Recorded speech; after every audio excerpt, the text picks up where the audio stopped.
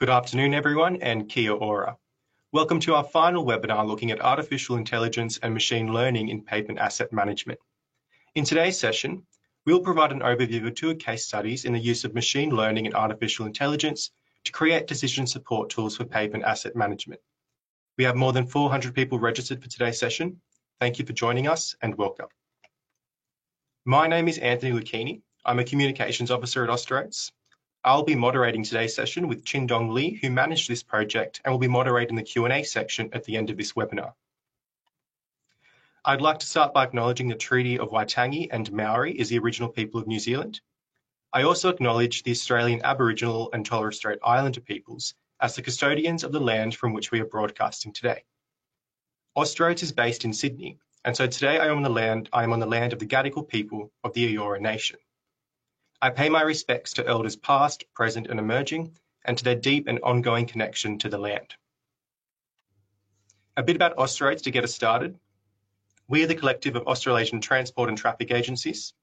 Our focus is to support our member organisations to deliver an improved road transport network.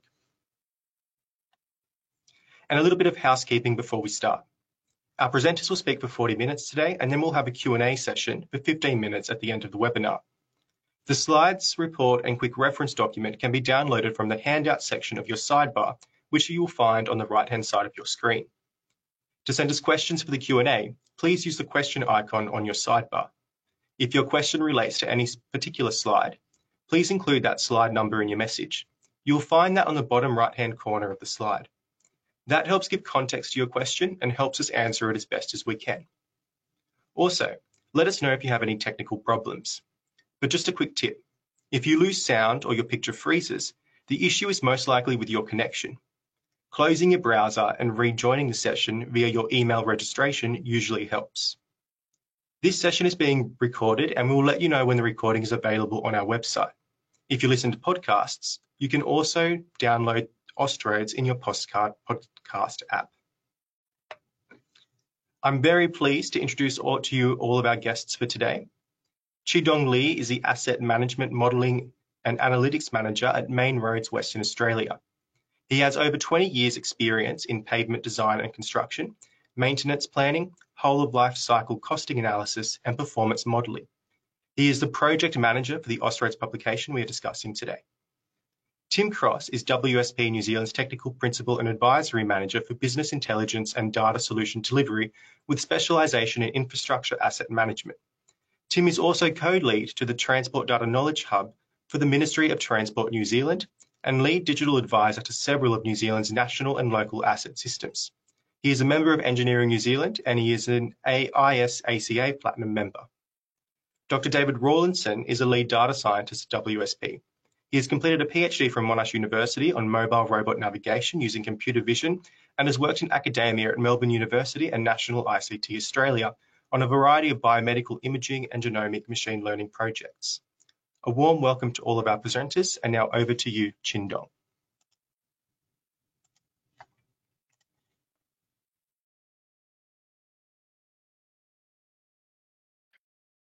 Thank you, Anthony. In the following section, I will provide some background information on the project. The project was initiated by the Asset Task Force of Austroads Transport Infrastructure Program. The task force coordinates research projects that help asset managers to improve their practices. Goskapi is the program manager. I am the Austroads project manager for this project. Austroads also provide a project working group to assist the project. The members are experts from the state transport agencies, local governments, academia, and the consulting firms. Through the project working group, the project can access data from the agencies and a rich pool of practical knowledge. Today, I would like to take this opportunity to thank our project working group members for their invaluable inputs and assistance to the project.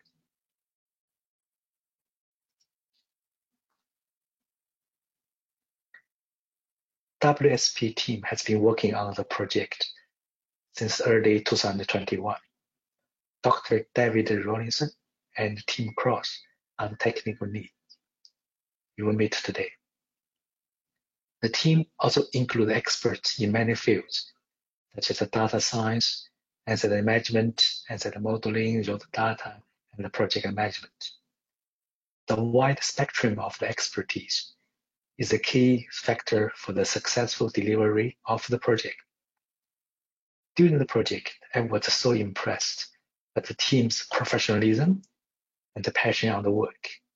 They also demonstrated highly developed communication and a stakeholder engagement skill. On behalf of Outros, I thank WSP team for the excellent work. It was a great pleasure working with you on this challenging project. I also would like to extend my thanks to our technical reviewers, David Payne and Sorosh Rashidi. So why the project? Most of the Outros member agencies are undergoing a digital transformation. We considered that machine learning and AI models are the key tools to draw insights from data, to help us capture corporate knowledge, and to accelerate the rate of learning of our experienced staff. Unfortunately, the absence of a practical guide has hindered agencies' ability in developing these models. Therefore, Outros decided to develop a guide that would be based on a methodology drawn from the best practice.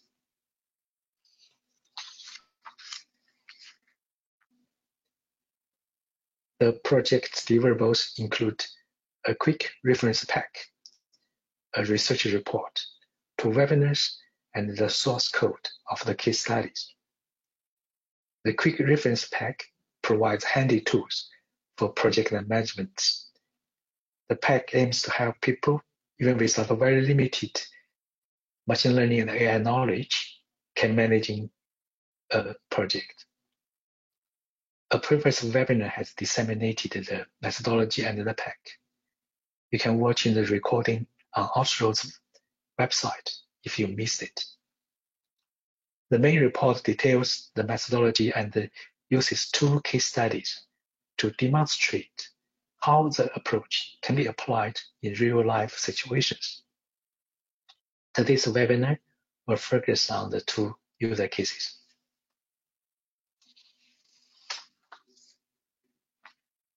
Before concluding my part of the presentation, I would like to share 3 my key learnings during the journey. First, the role of machine learning and AI is to support human decision makers to make better and faster decisions, not to replace them. Even in the era of the ChatGPT, I feel that this is still valid. Second, communication with the project team is critical. We need to seek to understand before being understood. And a piece of advice, please make sure that your data scientists and the subject matter experts are using the same version of dictionary. The last, this kind of a project requires an agile project management approach.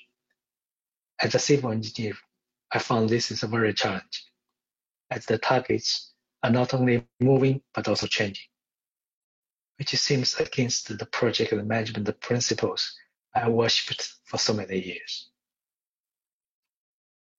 Okay, it's time for the real stuff. Team, the floor is yours.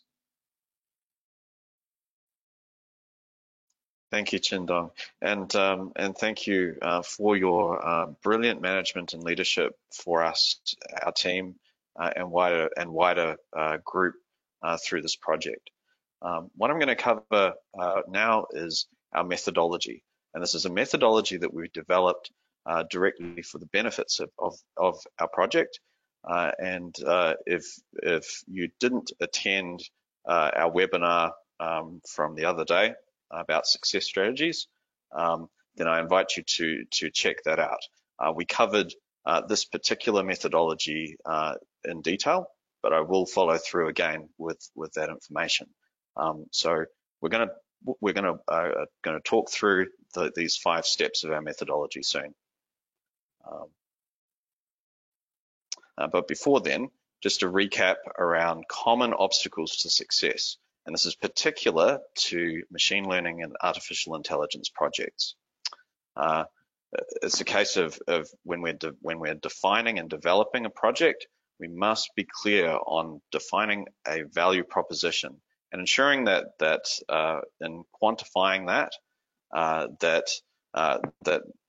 we are able to move forward and deliver on exactly what it is that we've defined. We should be focusing on demonstrating or developing a solution rather than just a capability. It's a case of if we have particular requirements defined and value that we want to deliver, we may realize certain things at certain points in the project that may be very good, but we actually want to progress through to the very end, ensure that we're delivering to what we should be. We've got to be conscious of change that can occur during projects, and Chin Dong touched on agile project methodology, where there can be times when we need to retune our scope in particular ways.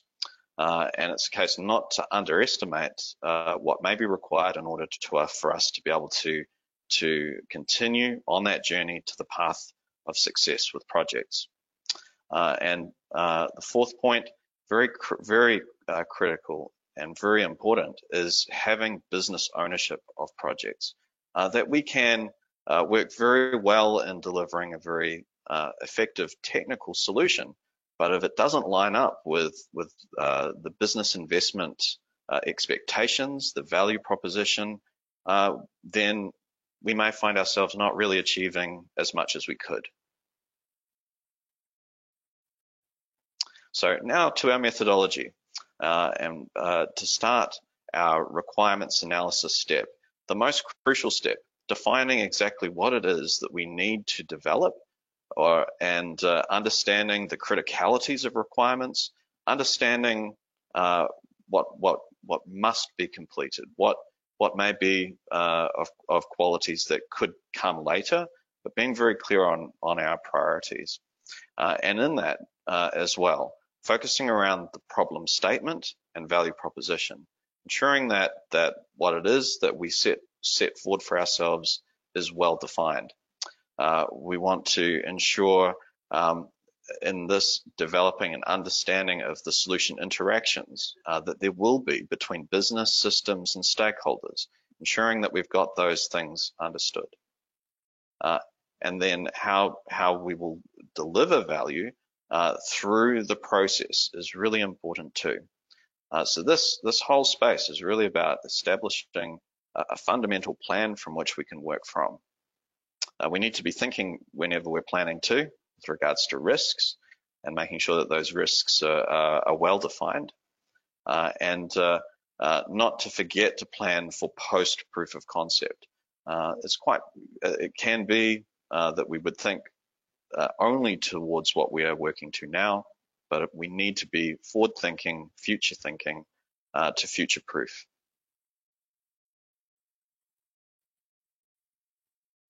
Next in our methodology is data collection, pre-processing, and exploratory analysis.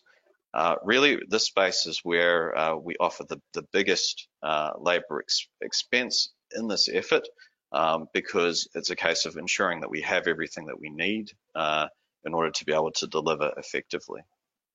In this case, identifying and obtaining the data that we need, exploring, transforming, and then linking and integrating. Then into solution development, understanding the importance of the problem itself. How will the solution work? How will it interact?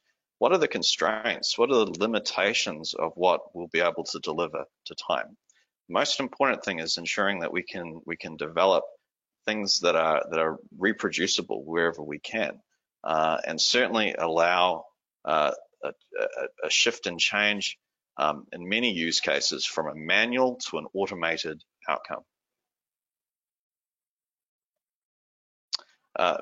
Then into model validation and assessment, looking at the solution that we've developed and then looking at the various data qualities of what we've created, ensuring that there's correctness in the validation of methodology and the protocol is crucial. We need to test and check from our previous presentation, Dave covered a number of these particular areas where we need to be checking. So again, invite you to that webinar. We need to consider implicit errors such as data leakage and bias as well, which can create issues with the qualities of information that a model can produce. Again, touched by Dave in our previous webinar. And then ensuring that we are measuring performance and able to do so under operational conditions. It's certainly good to be able to create something in theory, but we need to understand its performance in reality. And finally, outcomes and adoption. Effectively,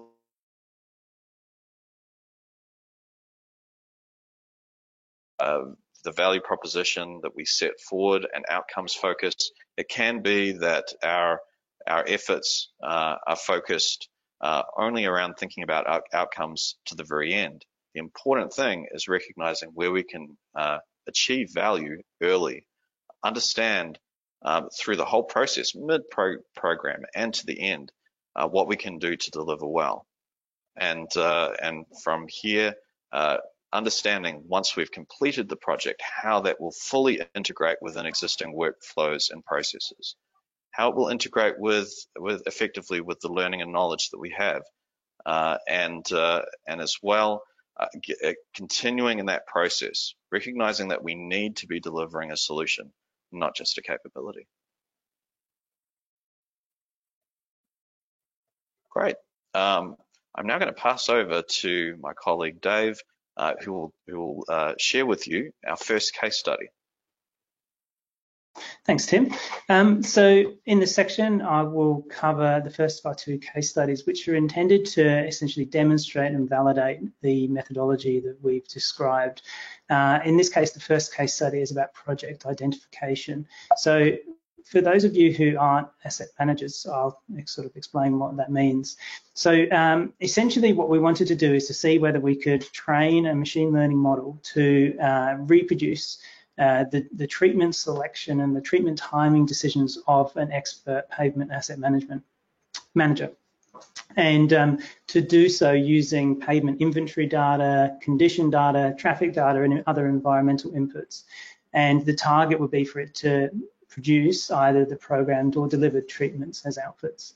Now, going back to some of the themes that we've sort of discussed in the previous webinar, and Chindong and Tim touched on, the sort of approach that we would like to take is a decision support paradigm. And so what that means is that rather than essentially automating this process, we instead seek to take the we instead intend to sort of assist and enhance the expert in the process. So how would that work? Well, we conceive that what it would do is the machine learning could produce an initial list of treatment and project recommendations, and then the expert can take that, and develop it further, improving any sort of weaknesses or areas where they disagree. But also they could contrast that to their own project decisions and sort of provoke sort of further discussion and thought, because maybe it could suggest sort of alternative treatments that the expert may not have thought of.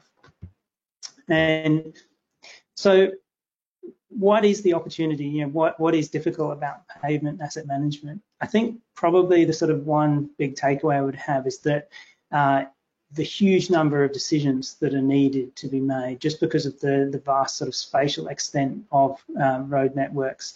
And the granularity of sort of typical project decisions means that you've just got to make so many decisions about so many different parts of the network, and you've got to do that with a limited amount of data about the current condition of the network, because sensing and measuring that huge extent is also costly and expensive. And so what that means is that difficult inference about current condition and future conditions, relies really heavily on expertise, which is, expensive and, difficult to maintain, in response to sort of staff turnover and limited availability of experts who know a given road network.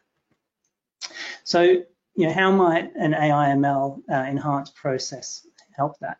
Well, firstly, we can imagine that it might be quicker to calibrate models to a current road network if we can leverage the machine learning. It might reduce the number of expert hours we need to complete that calibration.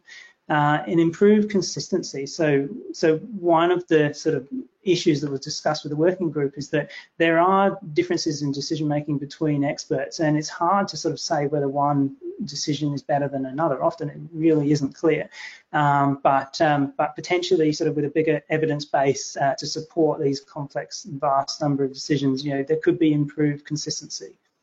And all of this sort of, as a proof of concept, as a case study, it underpins this sort of preparation for newer and bigger data sets in other domains. So not just about pavements, but also, for example, bridges, drainage, line marking, etc. So hopefully we can learn from this case study.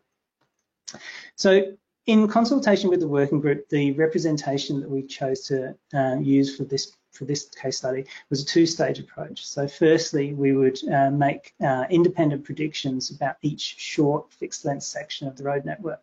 And then secondly, we would cluster those predictions into candidate projects that can have a variable length. And then those candidate projects will be handed over for expert review. And so really a lot of what we did was then sort of dependent on this framing of the problem, and it sort of goes back to why, in our view, like the representation you choose is so critical to success. Thanks to the working group, we obtained data from 4 member authorities in New South Wales, New Zealand, Victoria, and Western Australia, and we obtain data about Forward's works programs in 3 of those locations and Deliver works program in the other. We got a lot of pavement inventory and condition data with a large number of different features that could be used for prediction. We experimented with a lot of that, which is discussed in the report, but just a sort of snapshot of some of the most common input features that we used there, just for your information. Now, one of the things about this project is that all of the code for the solution that we developed is available on Austroads GitHub, and it's our hope that that code will be useful in future projects. As we mentioned, one of the most time-consuming parts of a typical sort of AI/ML project is sort of collating, pre-processing all of the data into a format where it can be used by machine learning, and so all of the code for that is there, and so that could be useful in projects that aren't just about treatment decision making. It could be any other sort of condition forecasting or something else. So some of the steps that are involved and covered in that code base include creating a consistent set of indices for all locations and directions within the network, dividing the network into short sections, and then taking the measurements about the network condition aren't necessarily aligned to the times of which you want to make a decision or infer condition.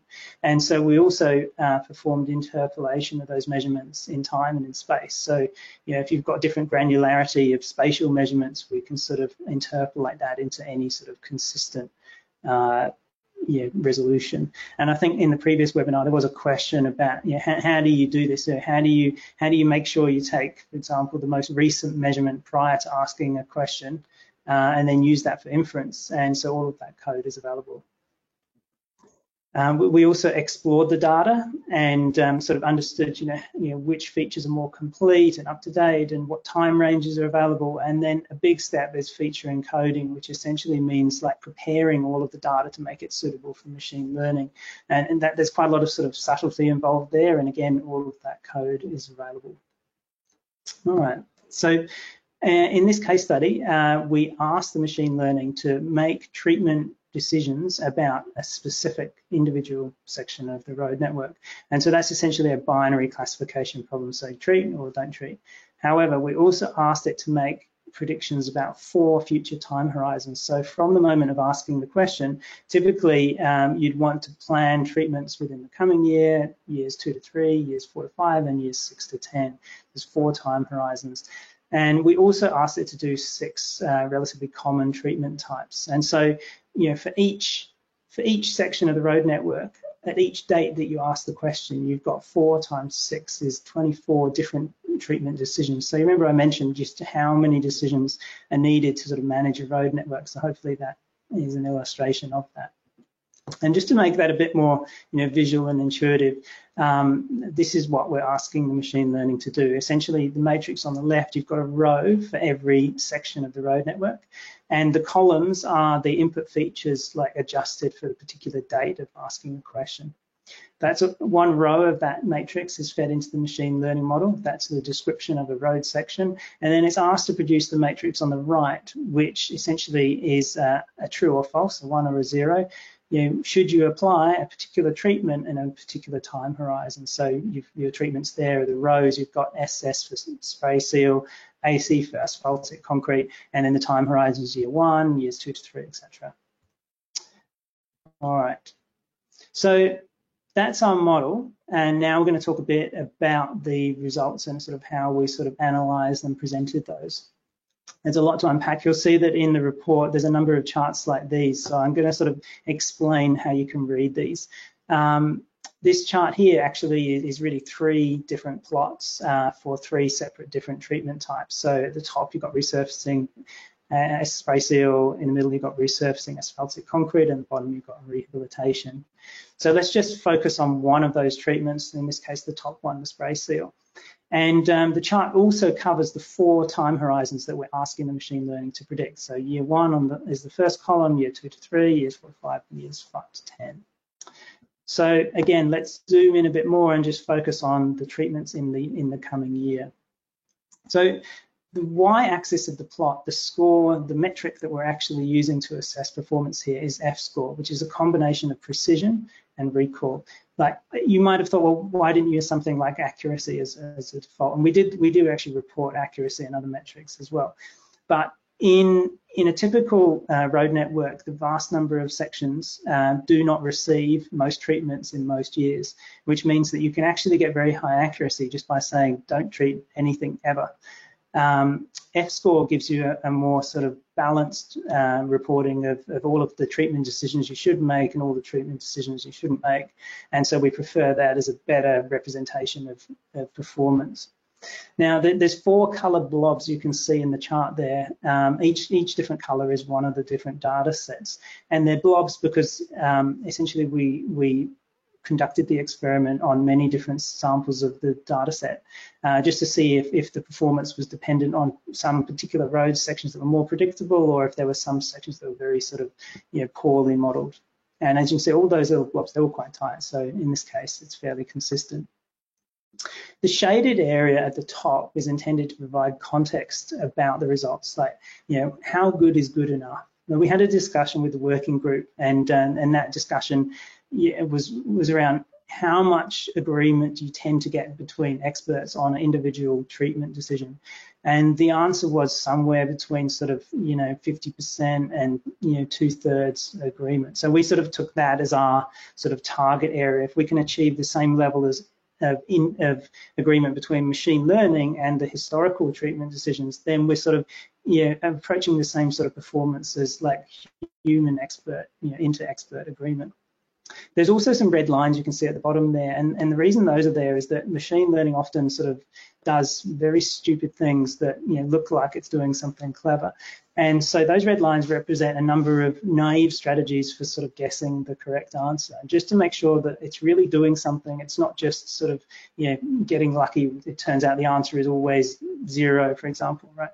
So as long as our blobs are a long way above the red lines, it means it's actually contributing something intelligent.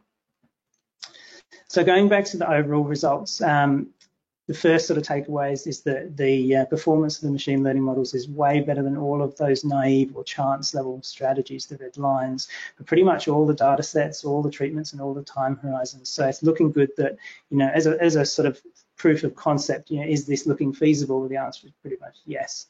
For a lot of the time horizons and a lot of the treatments, their performance is sort of getting into that expected inter-expert agreement zone, right? So it means that the machine learning is generating treatment recommendations that are sort of on the sort of level of performance of typical inter-expert agreement. And there's various things that could be done to sort of improve these results, but we're just focused on validating the feasibility of this approach, so we thought that's sufficient. Now, we were really interested in understanding whether we could create a sort of universal model for predicting treatment decisions that could be applied to all Austroads member authority road networks. So, the kind of use case that would support might be an experienced, asset manager who wants to sort of develop decision-making criteria for a new network and wants to accelerate that. Or perhaps they want to sort of adopt a new treatment that hasn't previously been used on a particular network. So essentially to do that, we would train our machine learning model on one or more member authority data sets, and then apply that trained model to another data set which it had never seen before. Now, we came to a fairly strong conclusion that it's actually not feasible to do that at the current time, and for three reasons. Firstly, the differences in the feature availability. So even sort of trying to sort of reduce that to a very common subset. There's differences in the way that data is measured and collected, which mean that you can't easily find a large number of common features, and reducing the features reduces the sort of power of the model. There's also statistical differences in the condition and the sort of content, the constitution of the road network between different member authorities. So these are fundamentally different networks, and perhaps as a result of that, the third reason is that the target label frequency and the sort of association with the different conditions is different between member authorities. Like the decision-making criteria are different, so it's unsurprising that it's not possible to train on one data set and then apply that to another. Now, the working group were also really interested in understanding the behaviour of the machine learning models, and I think this was really important for sort of having confidence in the models. What are they doing? What values of what features are driving the model to give those treatment decisions? So to sort of try and unpack that and understand it, we created a matrix like the one on the right for each of the different treatments and each of the different input features that were sort of common to multiple data sets. And we asked our subject matter experts, should this feature make a difference, drive this treatment decision in this time horizon? And if it should, like, what direction should it have? So should higher traffic, increase the chance of a rehabilitation treatment in years 2 to 3, for example? And we then analyze the machine learning model to extract the same information from the model, and we look to see whether across all of those features and all of those treatments, is the model consistent with the expert's expectation about how that feature should affect the treatment decisions. And we're very pleased that the sort of overall result was that yes, in fact, we had a very high level of agreement between the model learned sort of feature effects and how that drove decisions. And we also sort of looked into the inconsistencies. So a lot of the inconsistencies, when we sort of challenged the sort of experts and said, hey, you said this, but the data and the model says this, often the data would support the model, and sort of presenting that back, it would actually sort of yield insight that, of course, oh yeah, we know that, but it only applies in these circumstances. So it really sort of drove a lot of really interesting discussions about, which values, what features really, drive treatment decisions. Often, you can't reduce the decision making to just individual variable effects, and so there's a limitation to this, and it's understandable that you wouldn't get agreement between models and experts on all of the effects. Okay, and so that concludes the first case study. Just to summarize the sort of key findings that we made there. Our first was that, essentially a positive validation that member authorities typically do possess the data to successfully train machine learning models to assist the project identification decision process. And we can reproduce the agency-specific historical practice, and the good news is that the behaviours the model learned, as I discussed, are generally consistent with pavement engineering principles. We also found that it was not possible to generalize this model across member authority data sets due to differences in network characteristics, differences in condition measurements, and differences in the decision-making processes. So, maybe that's something that could be developed in the future. It's not currently feasible. Okay, and with that, I'm going to hand over to Tim, who's going to talk to you a bit about the second case study. Thank you, Dave. Yes, our second case study orientates around multi-criteria funding allocation, and a case here of recognizing that particularly the application of machine learning and artificial intelligence to road investment decision making at a higher level, recognizing that there are, I guess, through the common problem that exists around multi-criteria funding allocation, that there are, most organizations apply a single variable funding allocation, and yet we have a very complex roading network with many different functions and many different needs across metro, regional, as the case is here in New Zealand, urban, rural, freight, non-freight. And we can focus only on one of those things, but we operate in a very in an environment where we need to be considering many more particular needs of use of our roads. And how do we make sure that we cover that fully? So our problem statement was really to recognise that these things may be reviewed independently, but a case of us needing to consider this much broader, more complex optimization challenge that exists for road investment decision makers, and is a very heavily manual process at that. So a case of us providing a machine learning, or well, in this case, an optimization that could enable a greater simplicity in that process. I'm now going to hand back to Dave to share about our approach and how we delivered it. Thanks, Tim.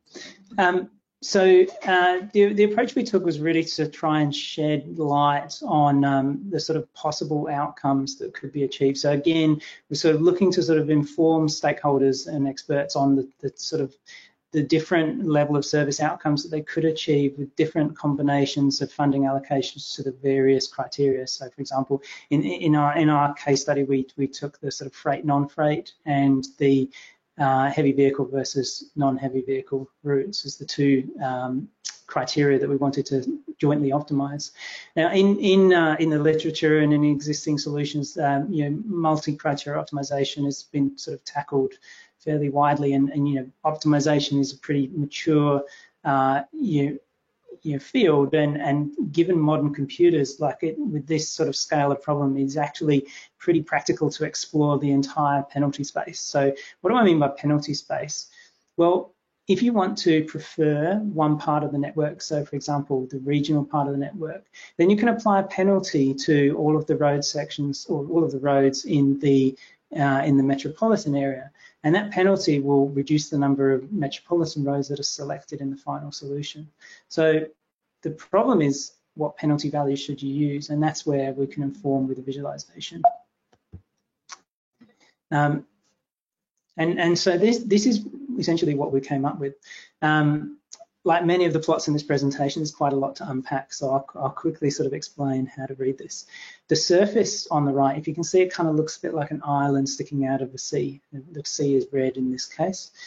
And each of the dots in that surface represents an optimization outcome that you can achieve given the current network conditions and the range of treatments available, and up to a maximum budget. The color of the dots represents how much of the budget is used, and the coordinates of the dots represent both the two funding allocation criteria. So one axis is the metropolitan regional split, and the other axis is the freight, non-freight split. The vertical axis is the level of service that is achieved in that optimization outcome. The red surface of the sea essentially is the level of service that was achieved in the selected plan. So what's interesting is you can see that there are different funding allocation combinations that achieve a higher level of service, but obviously, offsetting the level of investment in the different parts of the network. What's really interesting is not only are there different funding allocations that achieve higher and lower levels of service overall, but also there's these discontinuities. They look like tears in the surface. And so what those tears mean is that even a small change in the funding allocation potentially has big implications for the network level of service, and particularly on different parts of the road network. So essentially, the methodology we created is to sort of systematically explore that space of different funding allocations, and then provide that as a visual so you can see that the possible funding splits and the level of service that they achieve. The really good thing, if you remember, I mean, our methodology really focuses on, finding ways to sort of integrate what you've done into a solution, finding ways to sort of generate positive outcomes from this. So we explored, well, how would you use this given current funding allocation decision making? And the good news is that this system fits really easily into existing decision making, which is typically driven by pavement management system optimization. And if you take a typical pavement management system and you sort of produce an unconstrained output for all roads, you can then run our proposed analysis. As before, like all of the code for this is available on Austroads GitHub. So if you want to apply this to your network, you can. So you run that analysis and generate that surface, and then have that conversation with key sort of stakeholders and asset managers, sort of understand the implications of those different funding allocation results and the level of service that will be implied. Then you select the outcome that you want in terms of the funding allocation, and you can retrieve the penalties that we use to obtain it, put those penalties into your existing optimizer, and then generate the solution that was promised. So fairly sort of small change to the existing process, and then potentially you can sort of achieve that visibility over the potential funding allocation results, and then integrate that into workflows. Okay, and with that, I'll hand back to Tim. Thanks, Dave. So looking at case study 2 and our key findings, decision support tools can facilitate multi-criteria prioritization and achieve optimization in outcomes that are favorable. It's a case of as well recognizing, Dave's touched on the points below in what he shared already, but just in terms of the data that in terms of the feasibility, the data that is stored within pavement management systems can enable this particular optimization to occur if applied in the methodology that we've shown. In terms of compatibility, that when it comes to the actual optimization and use of decision support tools, they can inform key decisions in a way that helps with projected workflows.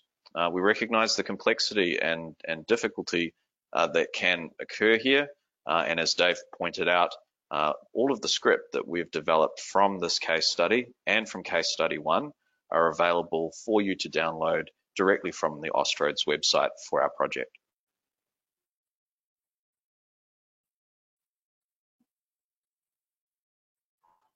Now, to close, I'm going to provide you with a perspective around our project recommendations.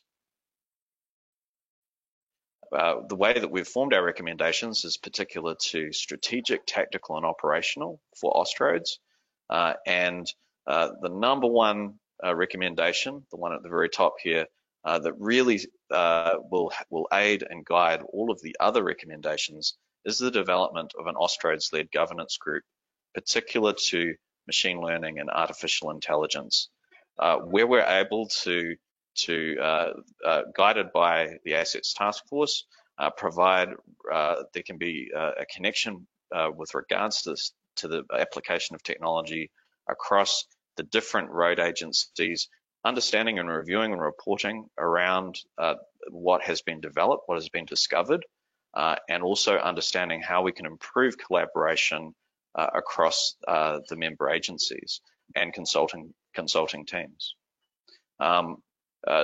Recognizing the opportunity to adopt digital tools and frameworks in support of existing Austroads investment in the Austroads data standard and in the Austroads digital engineering framework. All really valuable areas, and I can see opportunity to develop more in the data quality areas as a consequence of our project with these others.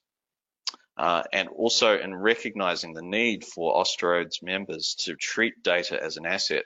And maybe there's a space there for us to consider data asset management directly with regards to understanding when we invest in data, what happens to that data, where is the deterioration of that, when do we need to invest more, in a very similar life cycles and asset life perspective. Tactically, for Austroads to maintain an AI and ML research knowledge base that is accessible to all through web portal, and increasing knowledge sharing through webinar series and mini conferences. Operationally, for Austroads to initiate an ongoing research program in machine learning and artificial intelligence, that really what we have developed as using this as a starting point to develop further, having our code openly accessible, where that can lead and develop further for the benefit of member agencies across Australasia. And based on the success of the research program, really looking to build people capability, building that data science capability across agencies to give opportunity for where there can be collaborations across smaller councils to find ways forward such that this technology is accessible to everyone. And in the formation of centres of excellence that can, across Australia and New Zealand, that can aid in that process. Cool. Thank you all for attending. And we've now reached the end of our presentation, and we're now going to move to our question time that will be led by Chin Dong.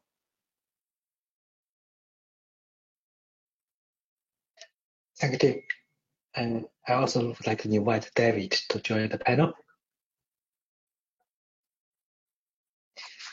Thanks, Chin Dong. Cool. Thank you, Chin Dong. We received many questions, so I have to prioritize it. So the first question is for the slide 15. I think it's a team session.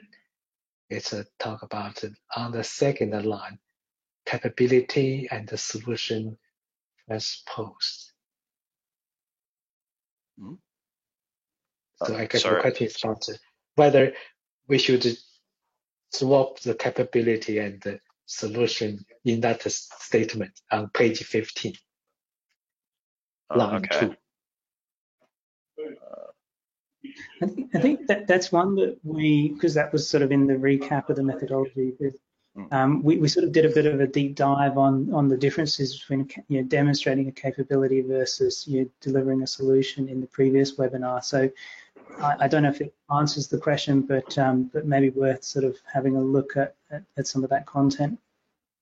Yeah. So the statement is this: focus on demonstrating a capability rather than a solution. I think this question is about, should we demonstrate a solution rather than capability? Yeah. So definitely we should. So the way that slide is phrased is that is the obstacle. Is like the mistake people make is that they become focused on demonstrating this capability. What they should be doing is delivering a solution. And so yeah, so definitely what you should do is the opposite of what's on that slide. That slide is sort of illustrating the sort of ways people come unstuck. Okay, thanks. The next one, I guess, is for Dev. So the question is on slide 27. If the sample set is 100 meters, then it will be considerable amount of data to be generated and analyzed by experts to come into a definitive solution. Can't we increase it into a typical section, whether it's 500 meters or 17 kilometers? Okay, yeah, sure. So basically the code that's provided on GitHub actually has two main options for the data set indexing. So one is, for the sectioning. So one option is to sort of reuse an existing section breakdown from the data set. And the other is to sort of apply a fixed length sectioning. And both of those are compatible with the code base. So if you have an alternative way of sort of dividing it up into longer or variable length sectioning, that's also possible as well. Thanks, Steph. The next question is for team. I think, can machine learning review the deterioration model and suggest modification based on the analyzed data? Yeah, it is a case for what I guess it points back again to our presentation from yesterday, that we talk about that in certain detail there with regard to a solution. Certainly, it's a case of we recognize that there are different assets. Different assets deteriorate at different rates, and there are certainly challenges around modeling this generally, but it's a case of there's been a lot of work done in this area over many years, and really the machine learning space helps I guess I see it more as an accelerant to what has already been invested in, that the models that have been defined and derived we can learn more as a consequence of getting the machines to grind out the results than if we were only to look at it on a manual basis ourselves. Any thoughts there, Dave or Jim? Probably just to sort of add to that one of the things we wanted to do is sort of break new ground in terms of these case studies, and there has been quite a bit of work already on sort of forecasting condition by modeling deterioration, both based on engineering principles and using machine learning as well. And we thought about sort of reusing some of that in this project, but there's so many different methods out there, and then we thought, well, okay, let's assume that you don't use any of that. You just force our machine learning model to implicitly do that as part of the treatment process that it's trying to learn. And that seemed to be relatively successful. Now, definitely an improvement to what we've done would be to use a better method of explicitly forecasting the deterioration and determining the condition of the network, and then using that data set as an input to the types of models that we develop for treatment decision making. Probably I can add a little bit more on this question. Majors W, 2 years ago, we did a machine learning exercise to review our current pavement deterioration models. So we used the machine learning to cluster our whole state into 6 zones, and then we refined the individual models for the individual zone, which gives a much better result. I think there's a great potential we use a machine learning approach to refine our deterioration model. Okay, so let's move to the next one. So this one is about, can we add photos of the defects from the site observation, and the machine learning can take that into account? This depends highly on the data accuracy and deterioration model maturity. Decision-making criteria must be consistent as well, but the criteria for one may not apply for the other areas. Dev, you want to have a go? Yeah, sure. Thanks. So I think when you're dealing with sort of image or video data, the dimensionality is just so much higher than the tabular data that was used in some of these methods. One of your problems is reducing the dimensionality of that data down to a few numbers that can be then combined some of the other tabular data. So if you sort of separate that problem into potentially a computer vision machine learning system that essentially turns the the presence of a defect in a particular location into just a yes or a no or a numeric score or something like that. We don't need, or when we're dealing with treatment decisions, we don't need to know everything about the appearance of that defect. Maybe just we need to know where it is, or potentially on a section of road, how many defects are present and how severe they are.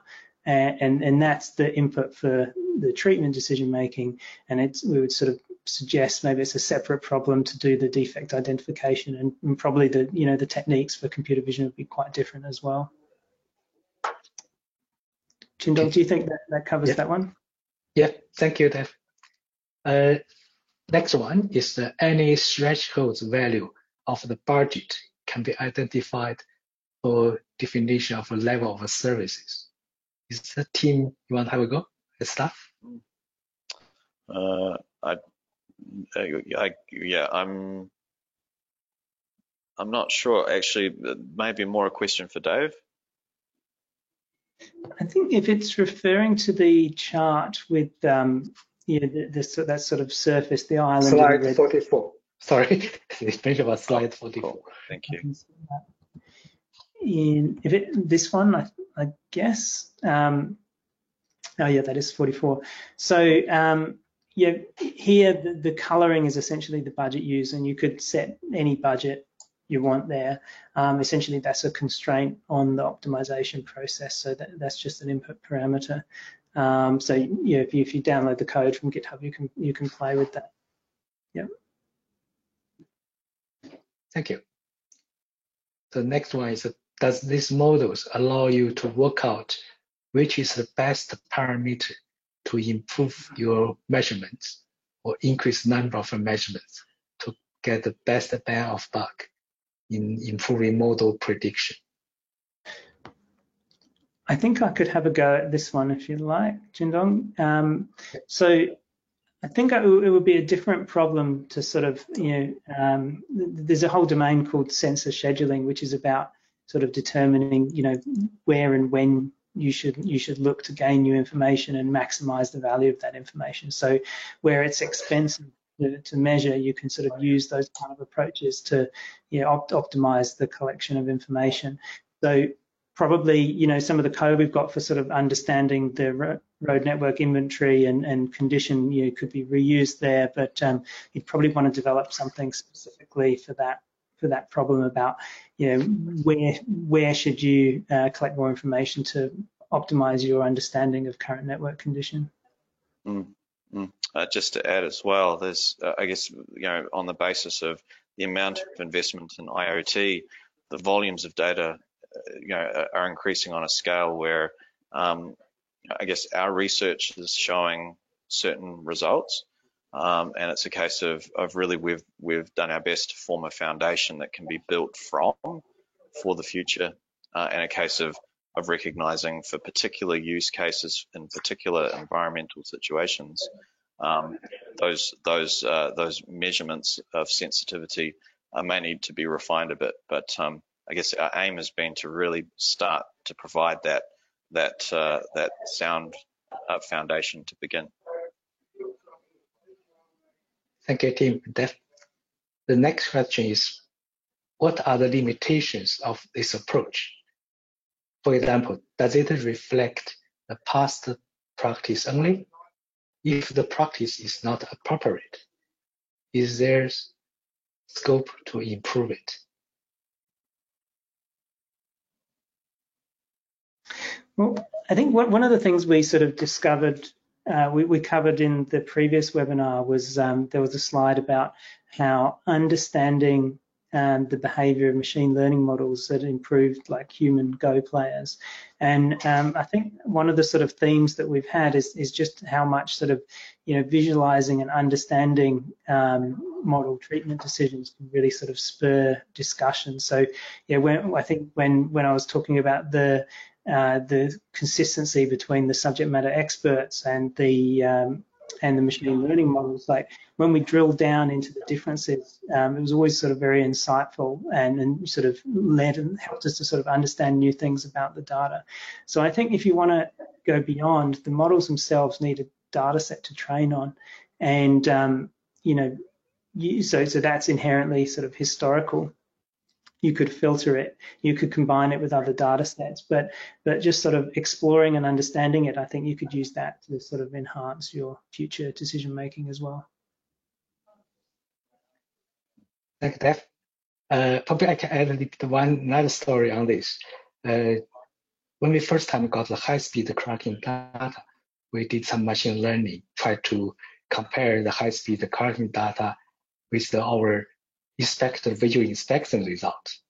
The result showed that the human inspectors had a very heavy bias when they did the inspection, which leads to our decision say, okay, in the future we should move away from the visual inspection from the cracking to use the high-speed cracking machine collected information, because that's the basically answer the question that they improved our, if the practice is not right, machine learning basically help us understand where is the problem, then we can move to the better solution.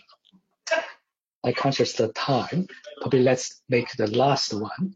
This is a question about what's the plan for us to promote the machine learning, to provide training or knowledge sharing opportunity for the machine learning and AI models.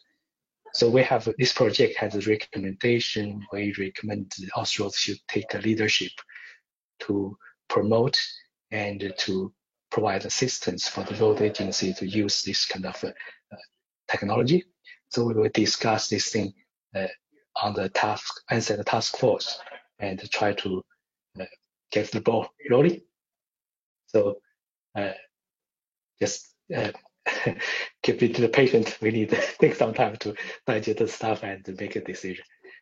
Okay, so I guess Anthony, we can conclude the Q&A session, and thanks team and David for the excellent presentation and for the work.